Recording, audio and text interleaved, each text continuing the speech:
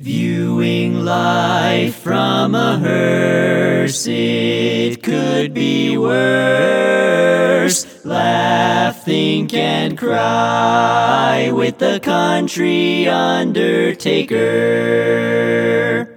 1994, it's the summertime in Georgia.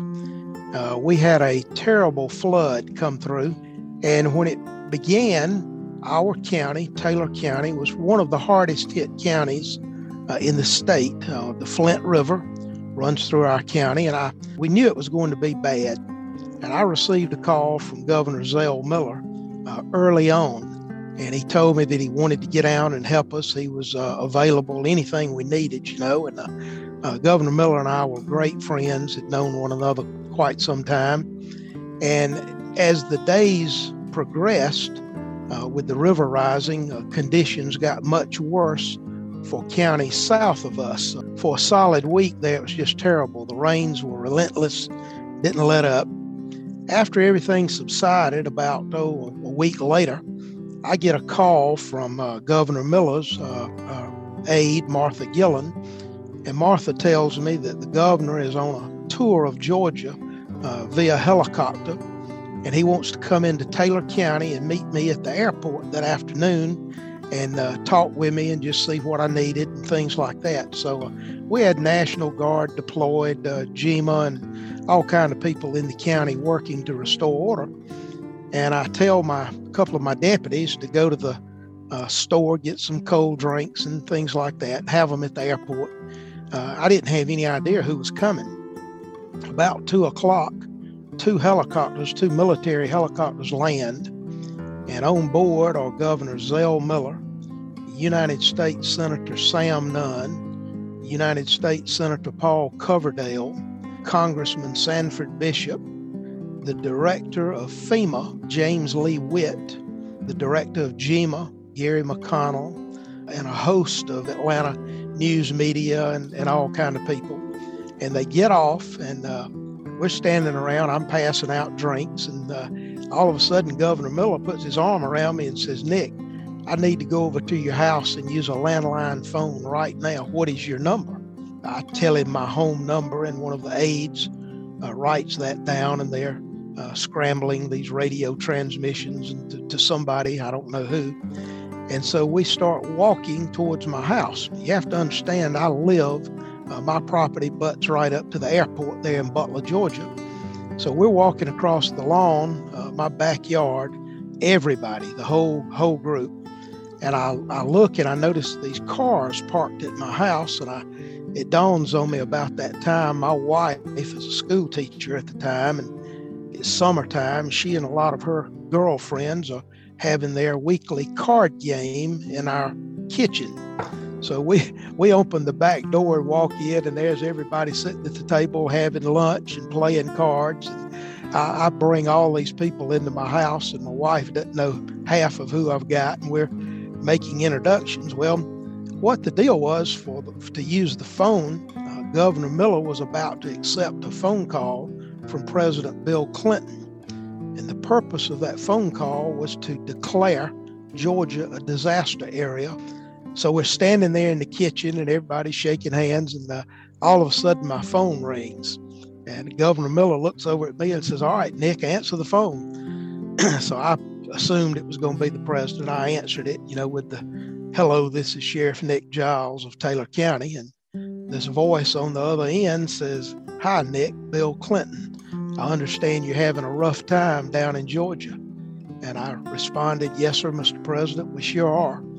And he says, "Well, let me speak to Zell just a minute. I'm going to try to rectify that and help you guys." And within seconds, Governor Miller held the phone off to the side and said, "Mr. President, I'd like to tell the group here with me what you're doing." And of course, we all clapped and everything was good. And a few minutes later, they exchanged a little conversation and hung up.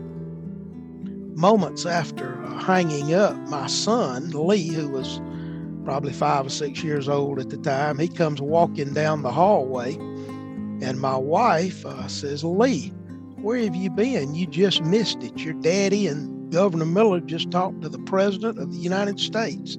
And my son, with a little smirky grin, says, I didn't miss anything. I was listening on the extension. And the next day on the Atlanta Journal, AJC had a headline, I think, something to the effect of President declares Georgia emergency, federal emergency. And in a little caption below it, it says, as Taylor Sheriff's son eavesdrops. The fact that Georgia was declared a federal disaster area from my kitchen was, I saved the telephone. You know, we do everything now is on cell phone, but I saved that phone. It's in the closet. And I said, one day, you know, it'll be a conversation piece. Oh, man, that is too funny. That was the voice of my longtime friend, Nick Giles, telling one of his amazing stories. He is my guest today, and you will hear more stories. I also want to announce and clear the air that Nick is not dead. In fact, as you can tell by listening to him, he's very much alive. Although a Goddard has not been in the funeral business in Taylor County for almost 25 years, there's something about a picture posted with a brief write-up with the Goddard name attached to it that some people will think it is an obituary. When one person thinks that and passes on the news, word gets around pretty quickly in a small town. In this case, I did post a picture and a write-up about Nick, but that was just an attempt to promote this particular episode of the podcast. It was not to announce his passing. So if you have taken tater salad or fried chicken to the house, you can certainly go get it and eat it yourself. That is, if Nick hasn't already eaten it. This is Bruce Goddard, by the way, and you're listening to the View from a Hearse podcast. My previous comment about the obituary was an addition that Nick was not privy to when we recorded this. But as always, thank you for listening. Nick Giles is a former longtime sheriff of Taylor County, Georgia. I believe you will discover that being a sheriff in a small rural county is different than you think it is. There's a lot that goes on behind the scenes that many of us have no idea about. Nick is a great guy. His reputation as a sheriff and as a human being is as good as it gets. And trust me, I would know that. He was raised by great parents who set him on the right path, and he and his wife Kay have a wonderful family of their own that he'll tell you about. Nick has met an awful lot of people along the way in his role as sheriff and in other roles. With that comes lots of stories, as you might imagine. So before we get into all this, Nick, why don't you give us a little bit of your background? Okay, great. After that kind of an introduction, Bruce, I think we ought to call it quits right now. That was great, and thank you very much. You're well thought of, for sure. You're well thought of. Thank you so much. First, let me start off and just tell you a little quick bit about my family. I met my wife, Kay, 40 plus years ago. She was a young school teacher in Taylor County, and I squired her around a little bit, and we courted there for a couple of years. Got married. Matter of fact, we celebrated our 40th wedding anniversary this March. Wow. We've been blessed with two great kids.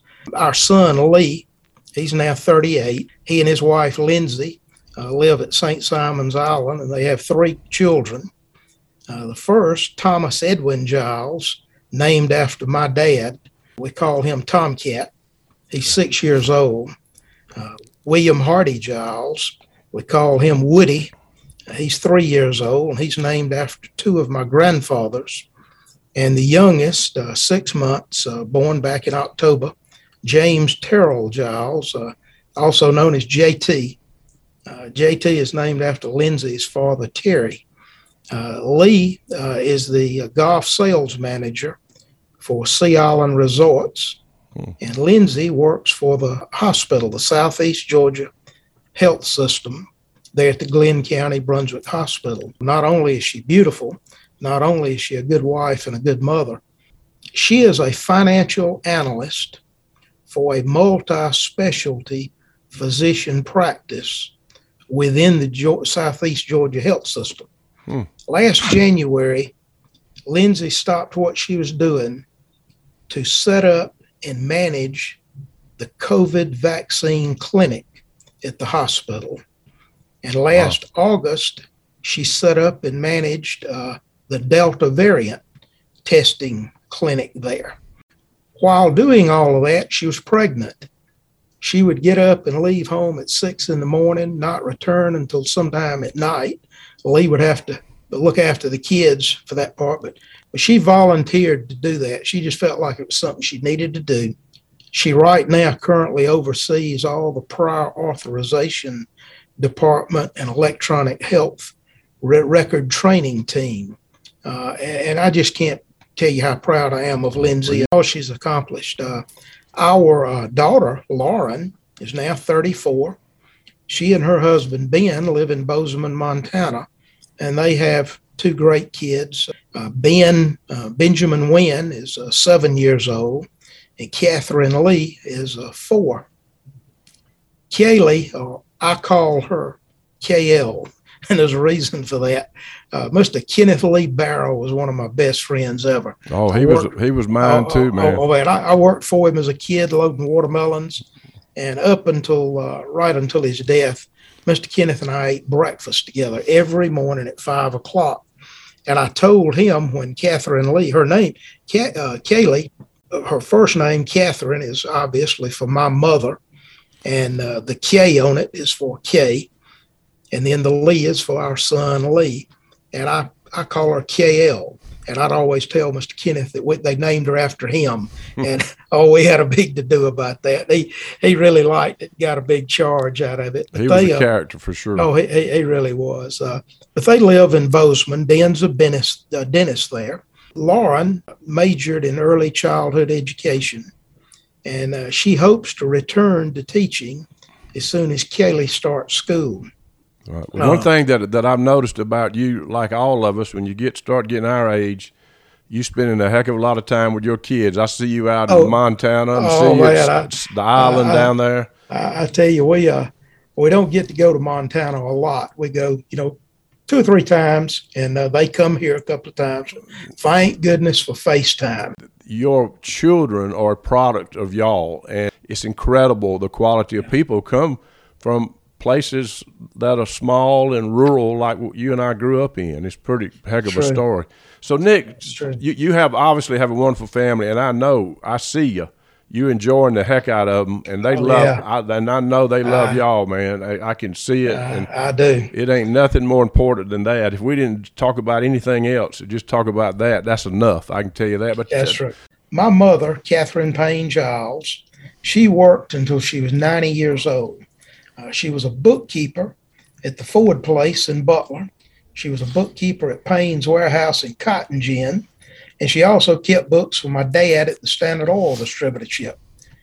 She lived to be 97. And during World War II, she rebuilt generators and starters for Fort Benning for the military.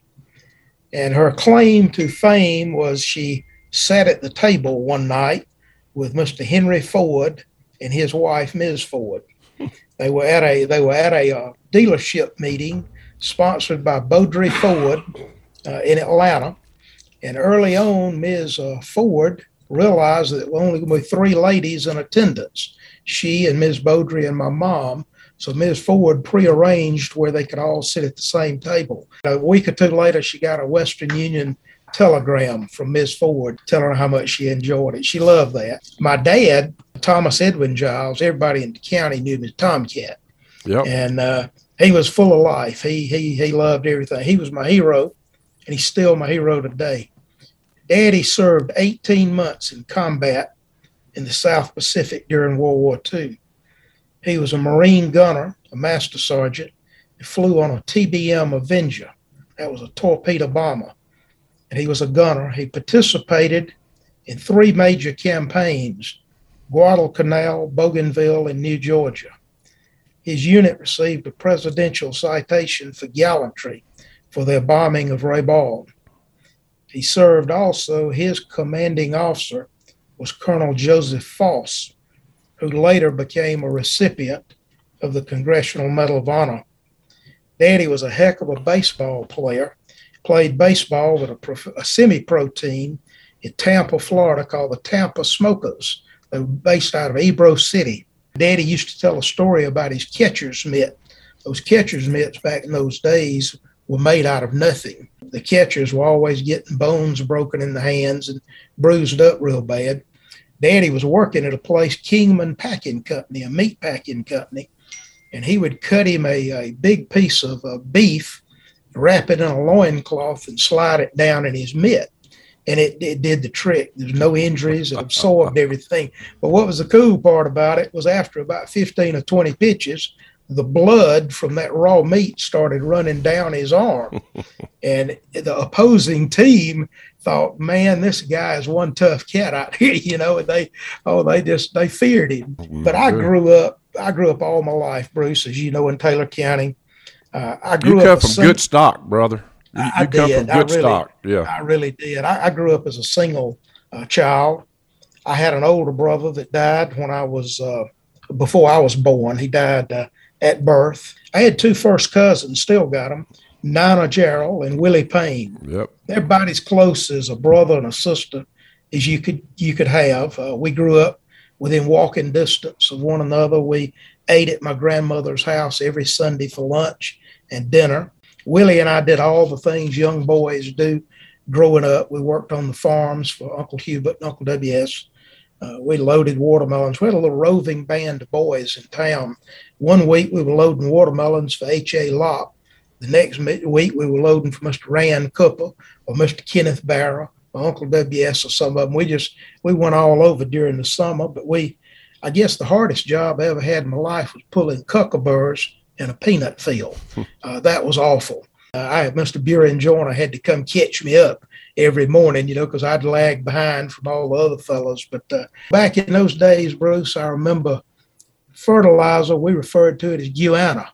And ammonium nitrate was soda or top dressing. We worked hard, but we enjoyed it. We didn't have cell phones. We didn't have iPads or things like that. And I never picked any cotton, but I ginned some. Uncle W.S. had a cotton gin, and Willie and I worked in that cotton gin every year.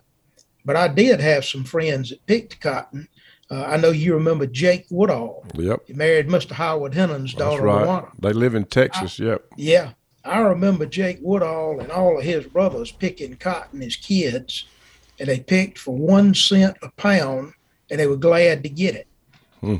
Willie and I picked butter beans and peas for 2 and 3 cents a pound, and we thought we were doing something. Mom used to buy our clothes at Mr. Thomas Mathis's, a clothing store there at Butler. And I remember she always bought our blue jeans 2 or 3 inches too long, and we folded them up. She said we could grow into them, but heck, till the 3rd or 4th grade, we never wore shoes to school. Our attire was blue jeans, a white T-shirt, and that was it. So we had a good time. Why don't you tell us a little bit about how you got in all this law enforcement career? How did that start? After graduating high school in 73, I went to Americus to the trade school. I was going to take up automotive maintenance and mechanical work and all that. I was really into cars back in those days. And I am probably one of the few people that have ever flunked the technical school. But after the first semester, I had flunked so badly.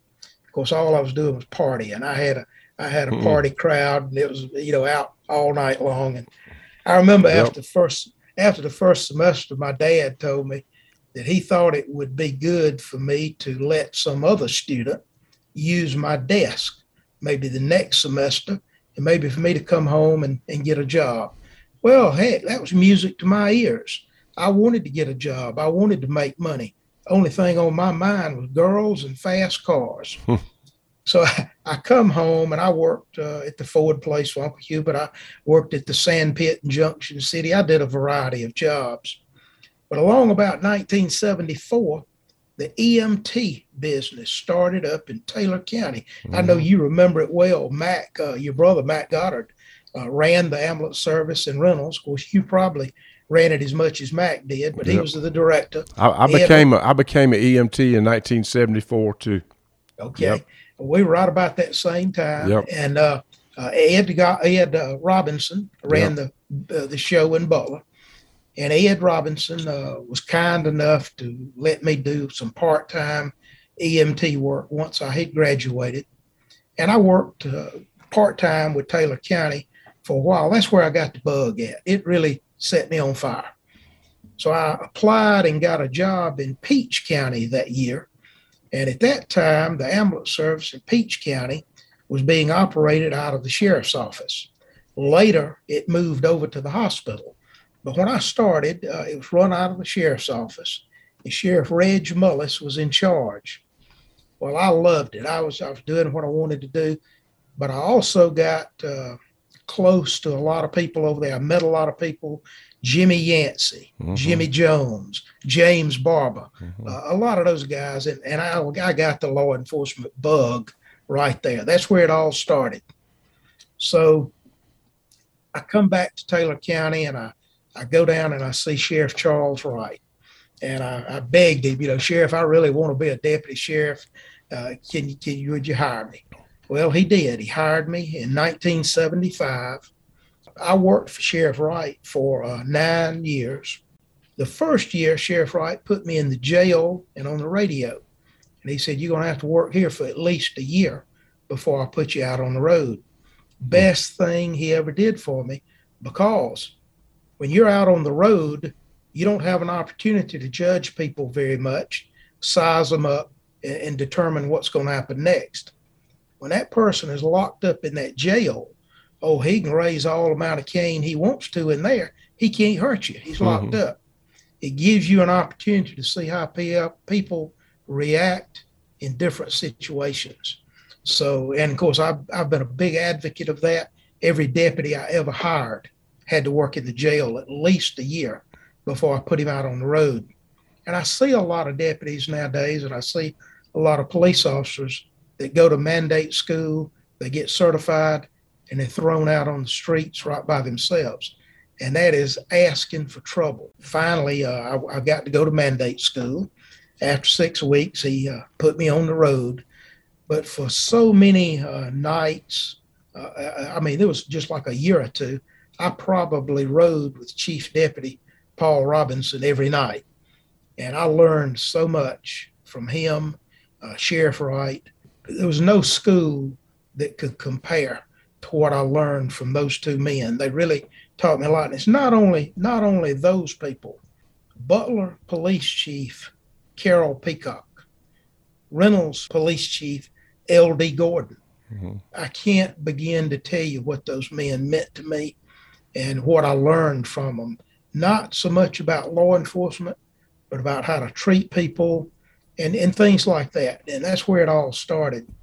I had some other good buddies in those early days too. We all remember Donnie Peacock from Ficklin Mill, Georgia. Donnie was a state patrolman. Yep. Yes, sir. And he would patrol Taylor County. I'd ride with him a lot of nights. Captain Jack Barker. Oh man, he's a legend. And I've eaten with Donnie and Jack both in Thomaston. We'll meet up there and have breakfast. And Reuben Hoyle, Harville Estes. I learned a lot from those people, and they were good to me. Our communication equipment and our radios back in those days was little to nothing. We were lucky if we could reach GSP Manchester at night. And I worked the night shift for several years. I'd come on at 11 o'clock and work till 7 the next morning. And many nights after midnight, I was out there by myself.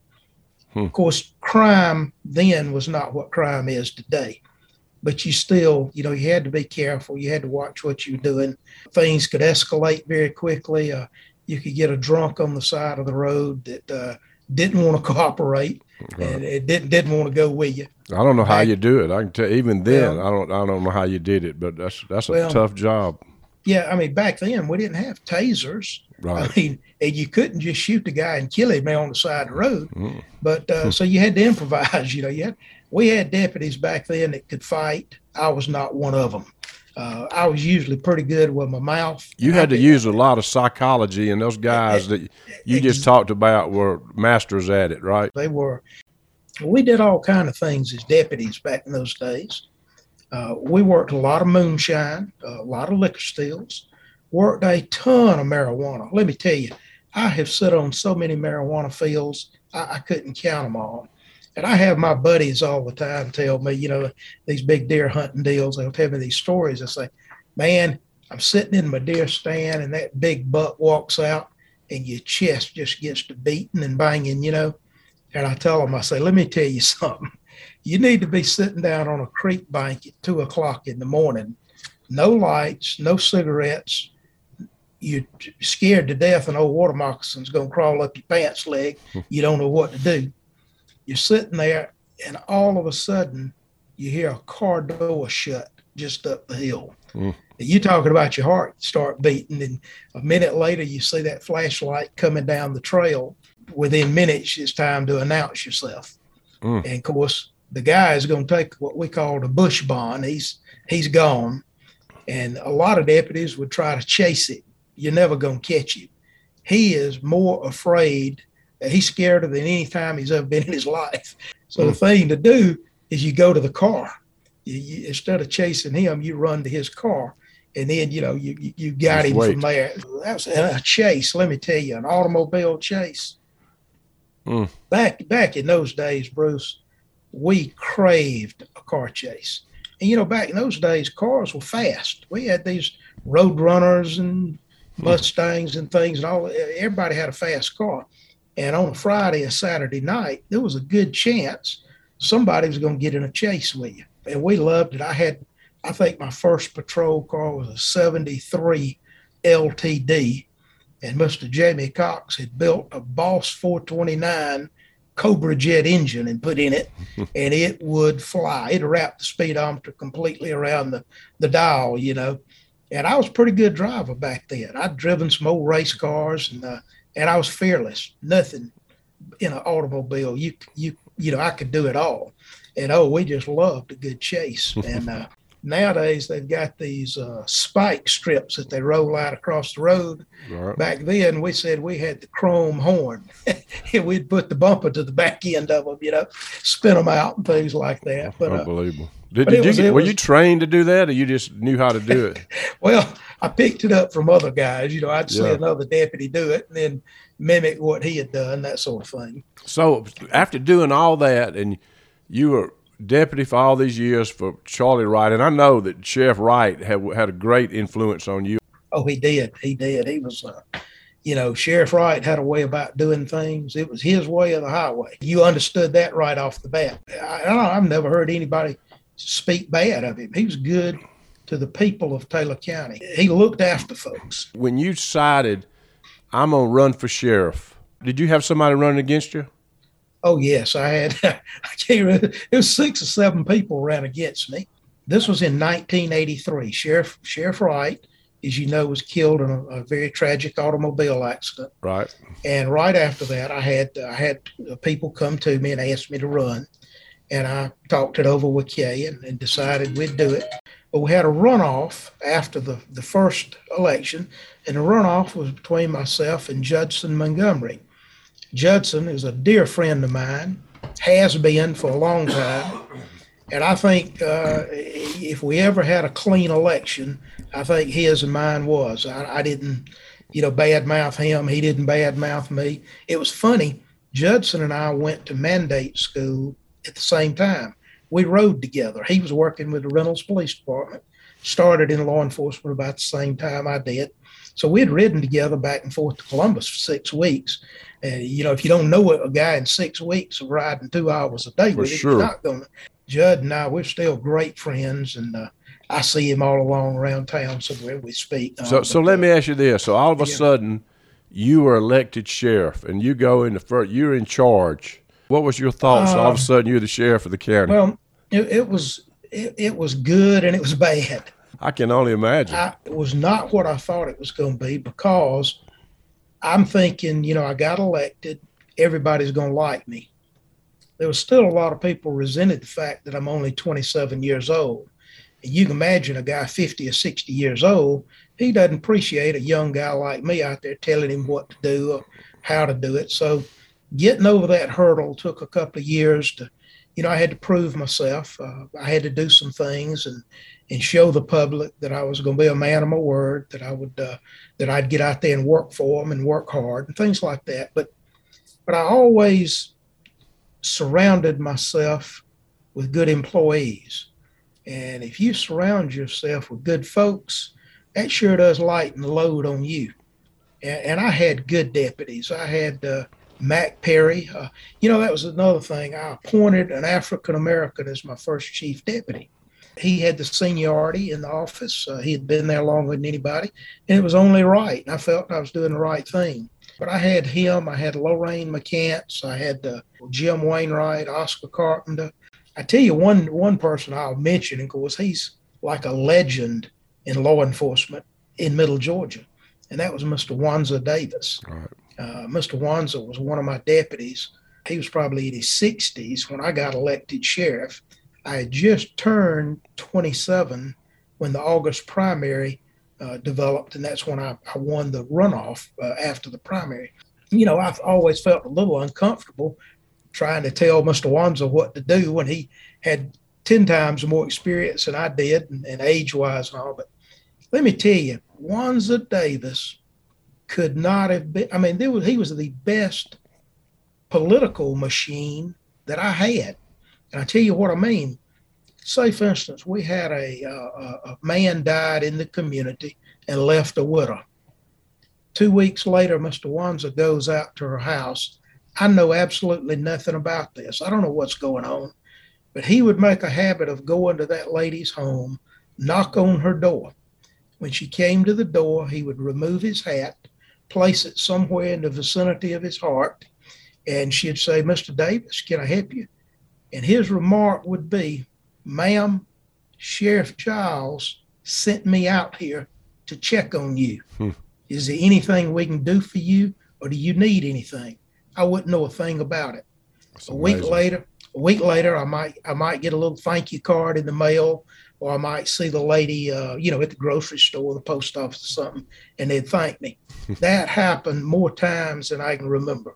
Wanza he was a caring person, and he wanted to help people. Right. Now, let me tell you, don't cross him.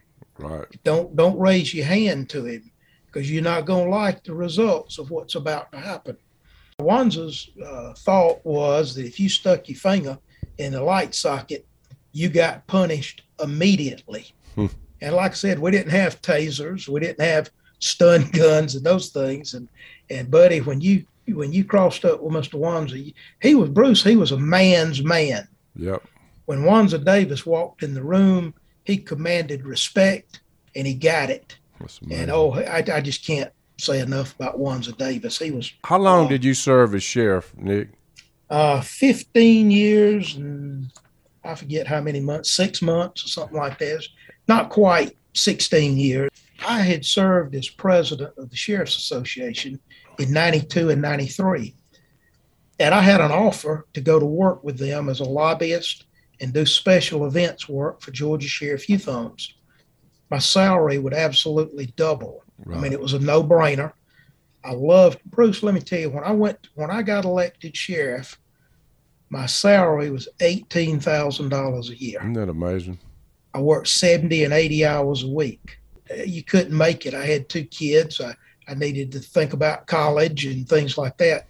Going to work with the Sheriff's Association would have doubled my salary. A lot less work, a lot less stress. So I took it. When I got to Atlanta with the Sheriff's Association, was in Stockbridge, and I worked in Stockbridge, but I lobbied some down at the Capitol, and I got down there and staying at the old Stadium Hotel over there on Capitol Avenue was not at all what I thought it was going to be. I met a lawyer from Columbus, Georgia named Jim Butler, and that's who I work for now. I've been with Jim 21 years now, and I'm the senior investigator here. We've got offices in Columbus, Atlanta, and Savannah.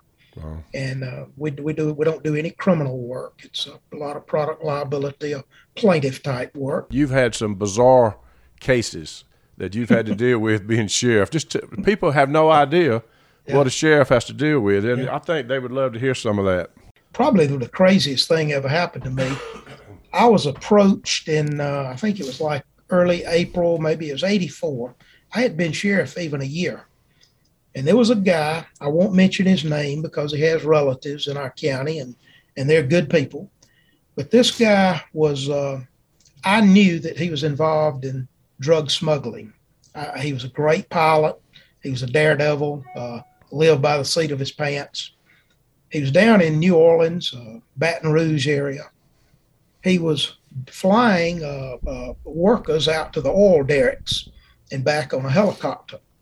I had enough intelligence and had talked to other law enforcement calling me, wanting to check on him and, things like that. I knew what was going on, but like I said, he hadn't been caught at that time. Well, the guy calls me and says, I'm coming to Butler tomorrow, and I'd like to come talk to you a minute. I said, sure, come on. He comes to see me, and he's got a pistol strapped on. I thought that was a little unusual. He tells me he is working for the federal government.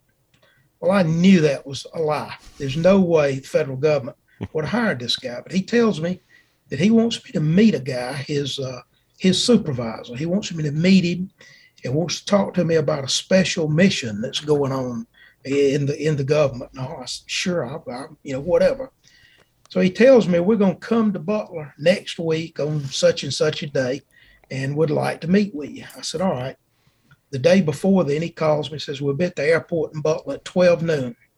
Sure enough, the next day, this big Mitsubishi aircraft lands, twin engine, nicest plane I'd seen in Butler ever.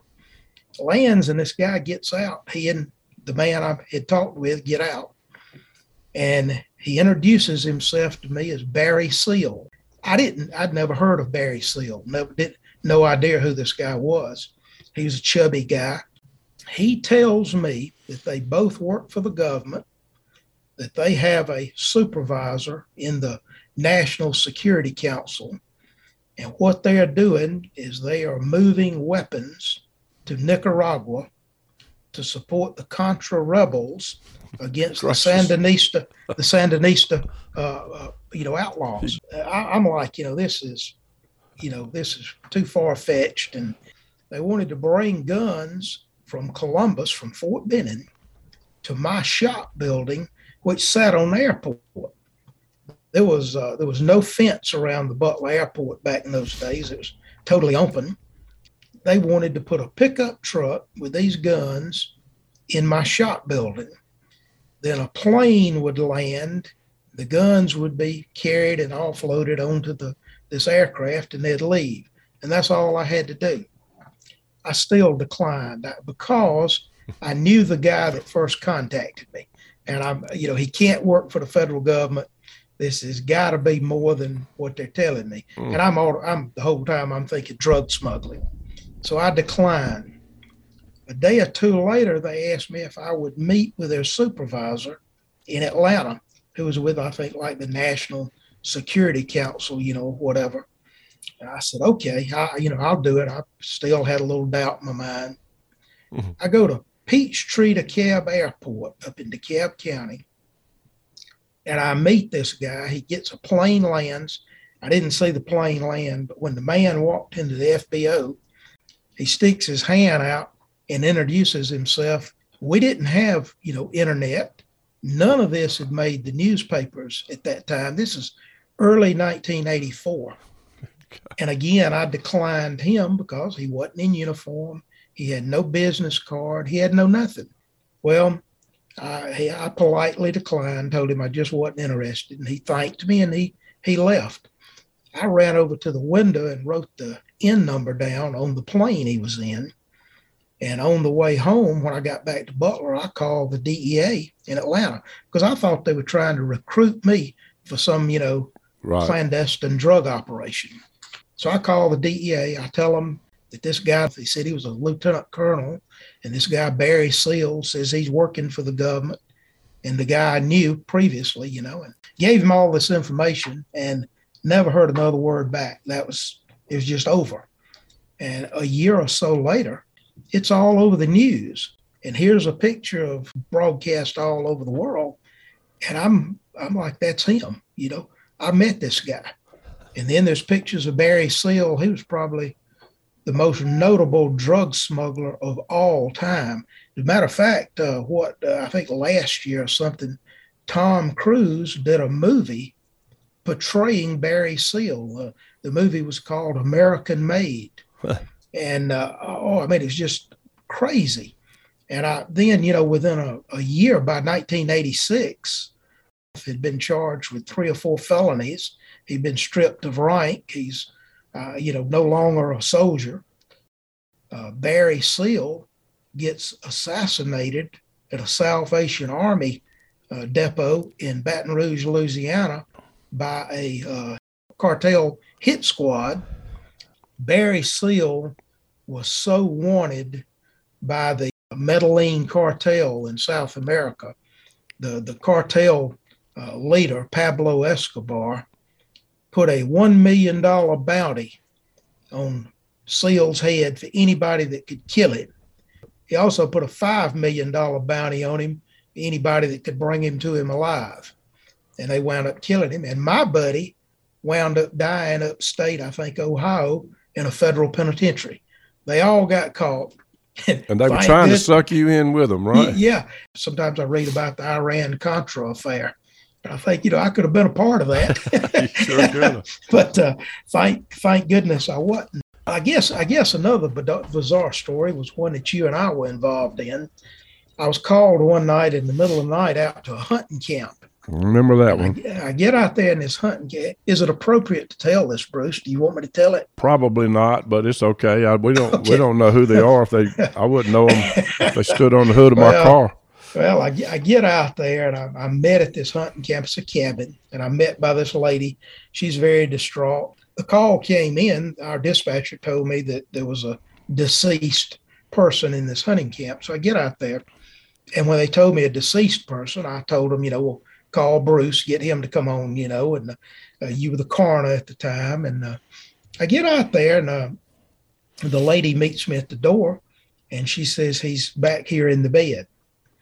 I go back there, and the first thing hits me is the man.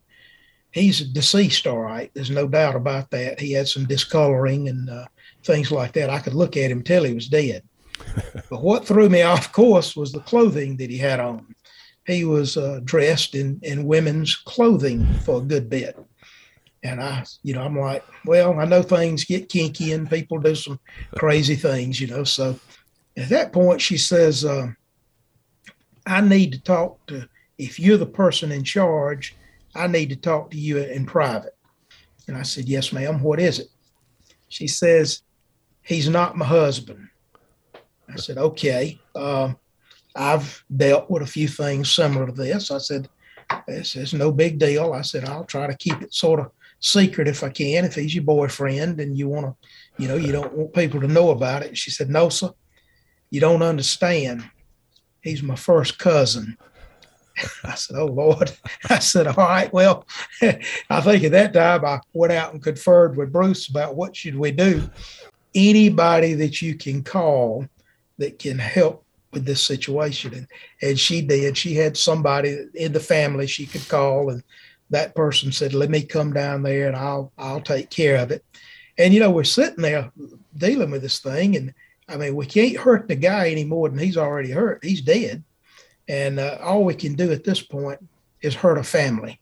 This man had children, he had a wife, and, so we just sort of let it go and let the relative come down and take care of it. That was probably one of the strangest deals. Y'all called me and I got there and you said, we need to talk about this. And, yeah. And then you told me the situation. And I remember going in, he actually died in the act of sex, if I remember right. Isn't that what they said? That could be. It's been a long time. Yeah, but I saw these they had a lot of VHS movies, and I figured they were looking at porno movies. And I went over to look at it was Western movies they were looking at. That was a bizarre thing, but you did the right thing. We both said that we're not going to lie. If somebody asks us, we'll tell the truth. But if they don't, right. We just going to say that he died of a heart attack, which he did. It was with no need to hurt any people further. You also had relationships with these judges, and I know one of them was Judge Land. He was around a long time. Tell us about him and your relationship. I know you got some stories with. He's a Superior Court judge, and of course the sheriff is obviously friends with all these judges that come, the circuit judges that come in the county. So that's right. I know you got some stories there. Yeah, Judge Land, John Henry Land was a dear friend.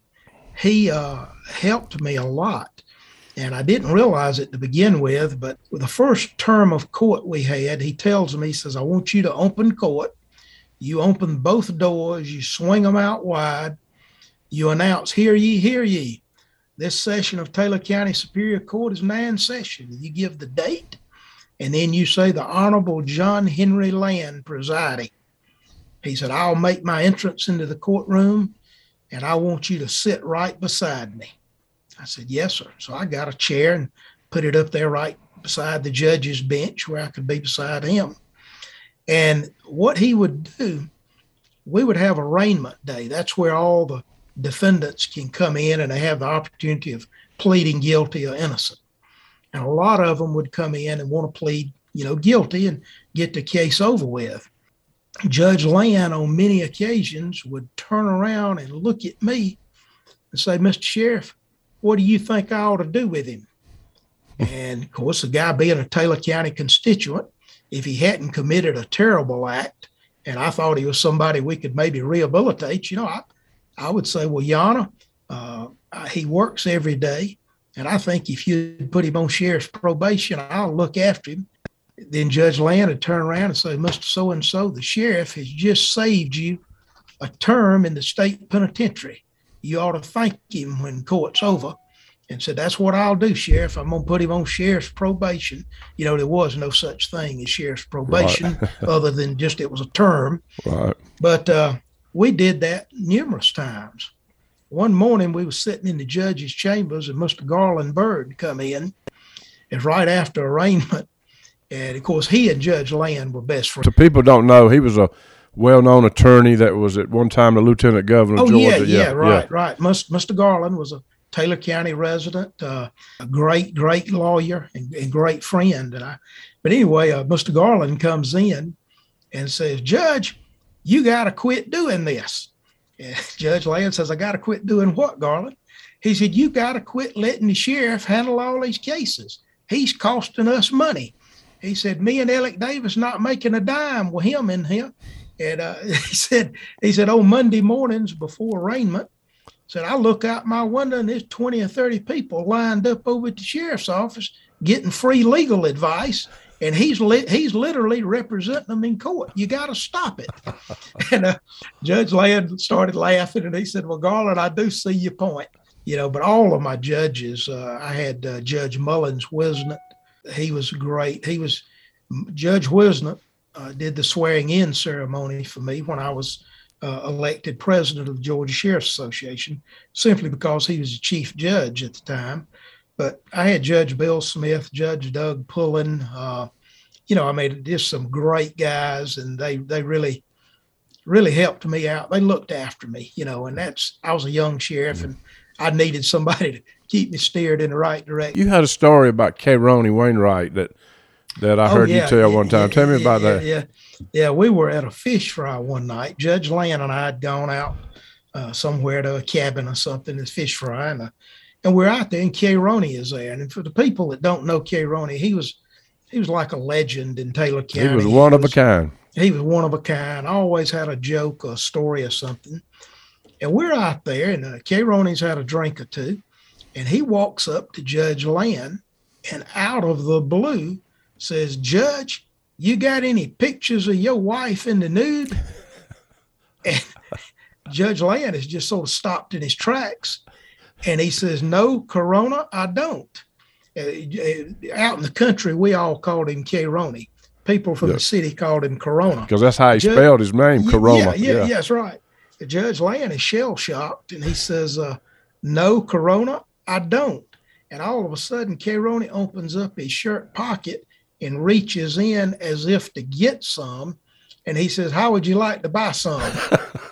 And I tell you what, I just about fainted right there. And I told him, I said, K. Ronnie, you got to go. You're going to get us all locked up here tonight. But Judge Land had a big laugh about it. He thought it was funny, and for some reason after that, every time we had a fish fry, a deer supper or something, Judge Land expected K. Ronnie to be there. And sometimes he had some good jokes, and sometimes he told us some that would make you cringe. Yeah, when he came in my funeral home, I would look around when he's supposed to tell me a story to see who's standing by. One time, Nick, he it was some of his relatives, but he was comforting his mama and maybe his aunt. And he was I was driving the family. We were pulling off from the funeral home, following the hearse, and they were both crying. Kay Roney had his arms around both of them. It was a very emotional moment. And all of a sudden, Kay Roney said, "Bruce, you know how many people it takes to eat a possum?" And I said, "What?" I thought, "How many?" What am I supposed to say? He said, 3. You got to have 2 to watch the traffic. What was your greatest achievement as a sheriff? Wow. Bill Smith was a district attorney. William J. Smith was our district attorney. And he had been an FBI agent prior to becoming a lawyer. And he talked to me about the FBI Academy and told me that I could get in the FBI Academy with an invitation, and that it was a very prestigious school for law enforcement, and he wanted me to do it. So I do. He helps me do all the paperwork, the application, and everything. He and I walk over to Garland Bird's office, Mr. Garland, the lawyer, and we go over there and tell him what we're up to. Mr. Garland says, "Let me call Sam Nunn right quick." And sitting there in his office, he calls Senator Sam Nunn and asks him, says, "Sam," and they're like best friends. They're talking one-on-one. He says, "Sam, I want to get my sheriff in the FBI Academy. What do we need to do?" Sam Nunn says, "Let me call Judge William Webster." He was the director of the FBI at the time. "See what we can do." 3 or 4 weeks later, I went to Atlanta and took the polygraph test, the drug test, did the background test and all that. And a month or 2 later, I got a written invitation from Judge William Webster to come to the FBI. Well, I started in March the 29th of 1987, and I graduated on June the 7th. And I was in the 149th session at the U.S. Marine Corps base in Quantico, Virginia. And one of the highlights of that was my dad was able to come to my graduation. Wow. One of the U.S. Marine Corps bands played at our graduation. And he was a Marine, yeah. Yeah, and what was cool, I was invited to attend the academy by Judge William Webster. By the time I graduated, Judge William Sessions was the director. So I was invited under Webster and graduated under Sessions. So here's this young guy that started being an EMT and hanging around the local sheriff's department and pulled kookaburras in peanut field. Yeah, is now walking down the stage at the FBI Academy. Unbelievable. And let me tell you something else. You'll get a charge out of this. Down Scott came with Daddy, so Downs and my dad were there. That was a big deal. Dealer Downs, yep. Yep. The second big deal for me was when I got elected as president of the Georgia Sheriff's Association, and that's of the 159 sheriffs in Georgia. They chose to have me as their leader for 92 and 93. Bell South sponsored the occasion and the banquet. It was held at the Cobb Galleria in Marietta.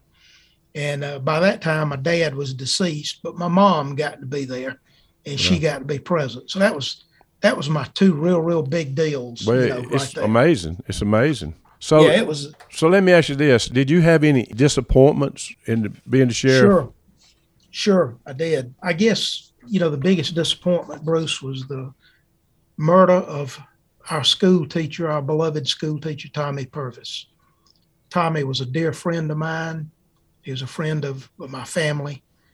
When I built my house, Tommy helped Mr. Neil Hennon during the summer months when he was out of school building my house.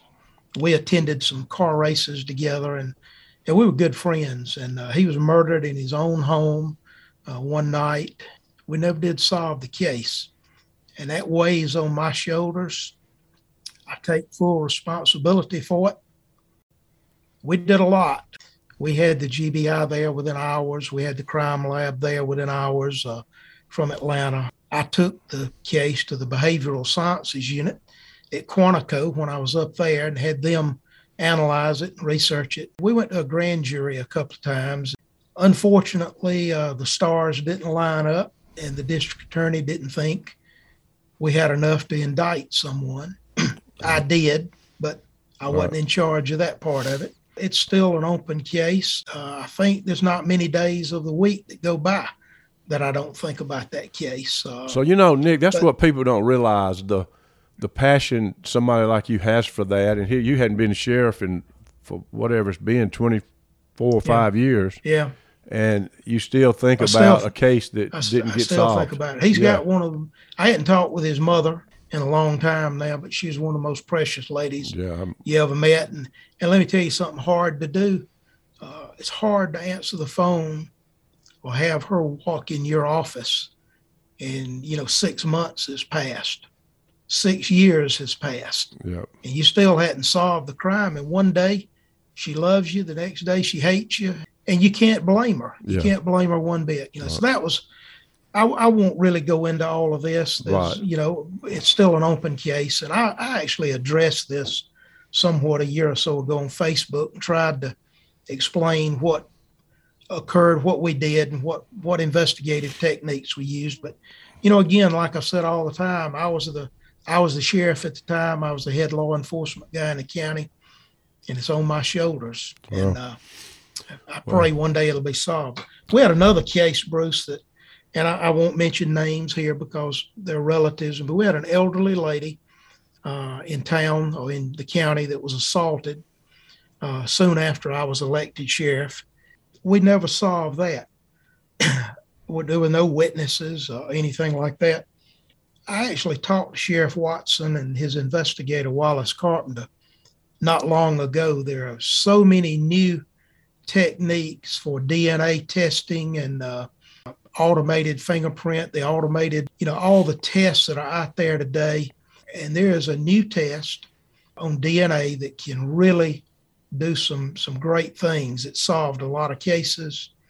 I always felt like the suspect left Taylor County and went to another state.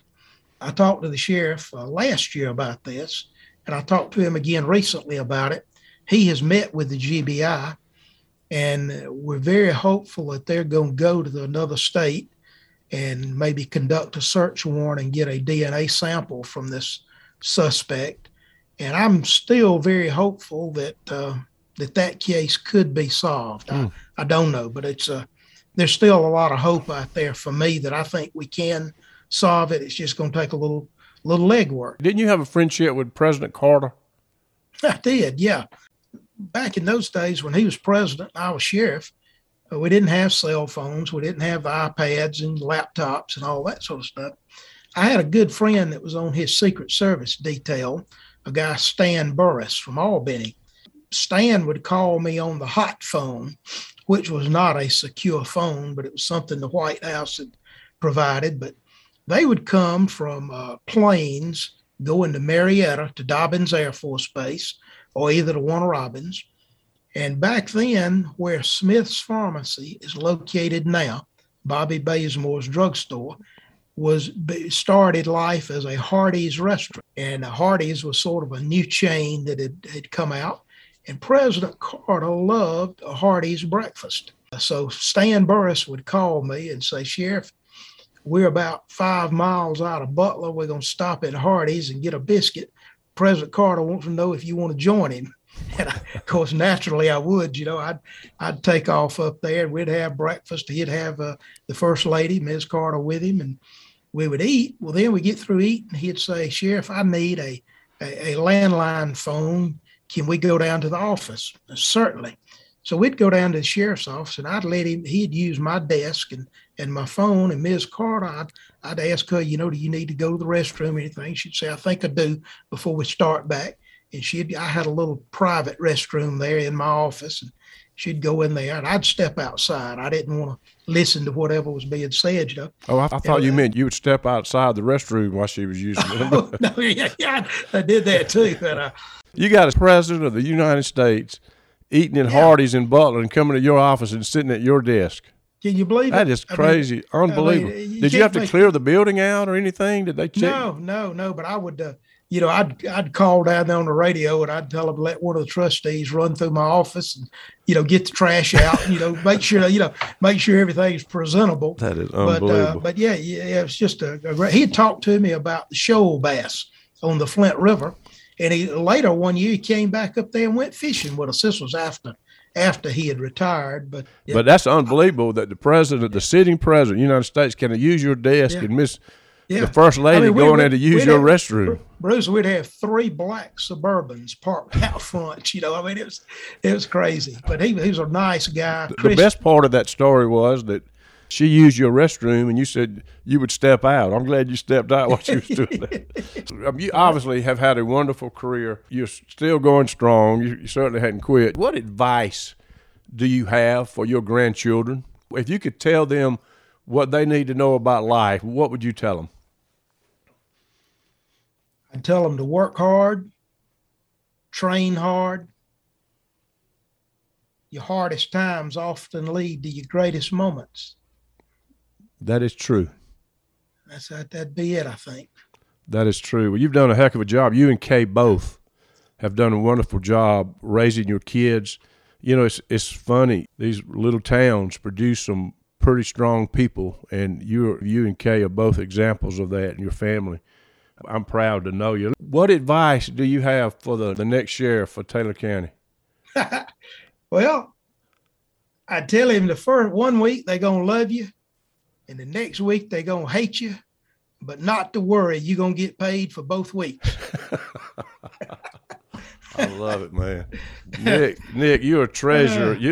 I got to tell you, I'm sure you've probably made some people mad along the way. You can't be sheriff and not upset apple cart a little bit. But let me tell you the answer to that right quick. My mama told me when I got into politics, she told me you're going to find out that some people are still mad because Christmas comes on the 25th of December, and there's nothing you can do about it. That's true. And that's right. That's true. But the reality is you went through that. You have a great reputation. You did a lot of things right.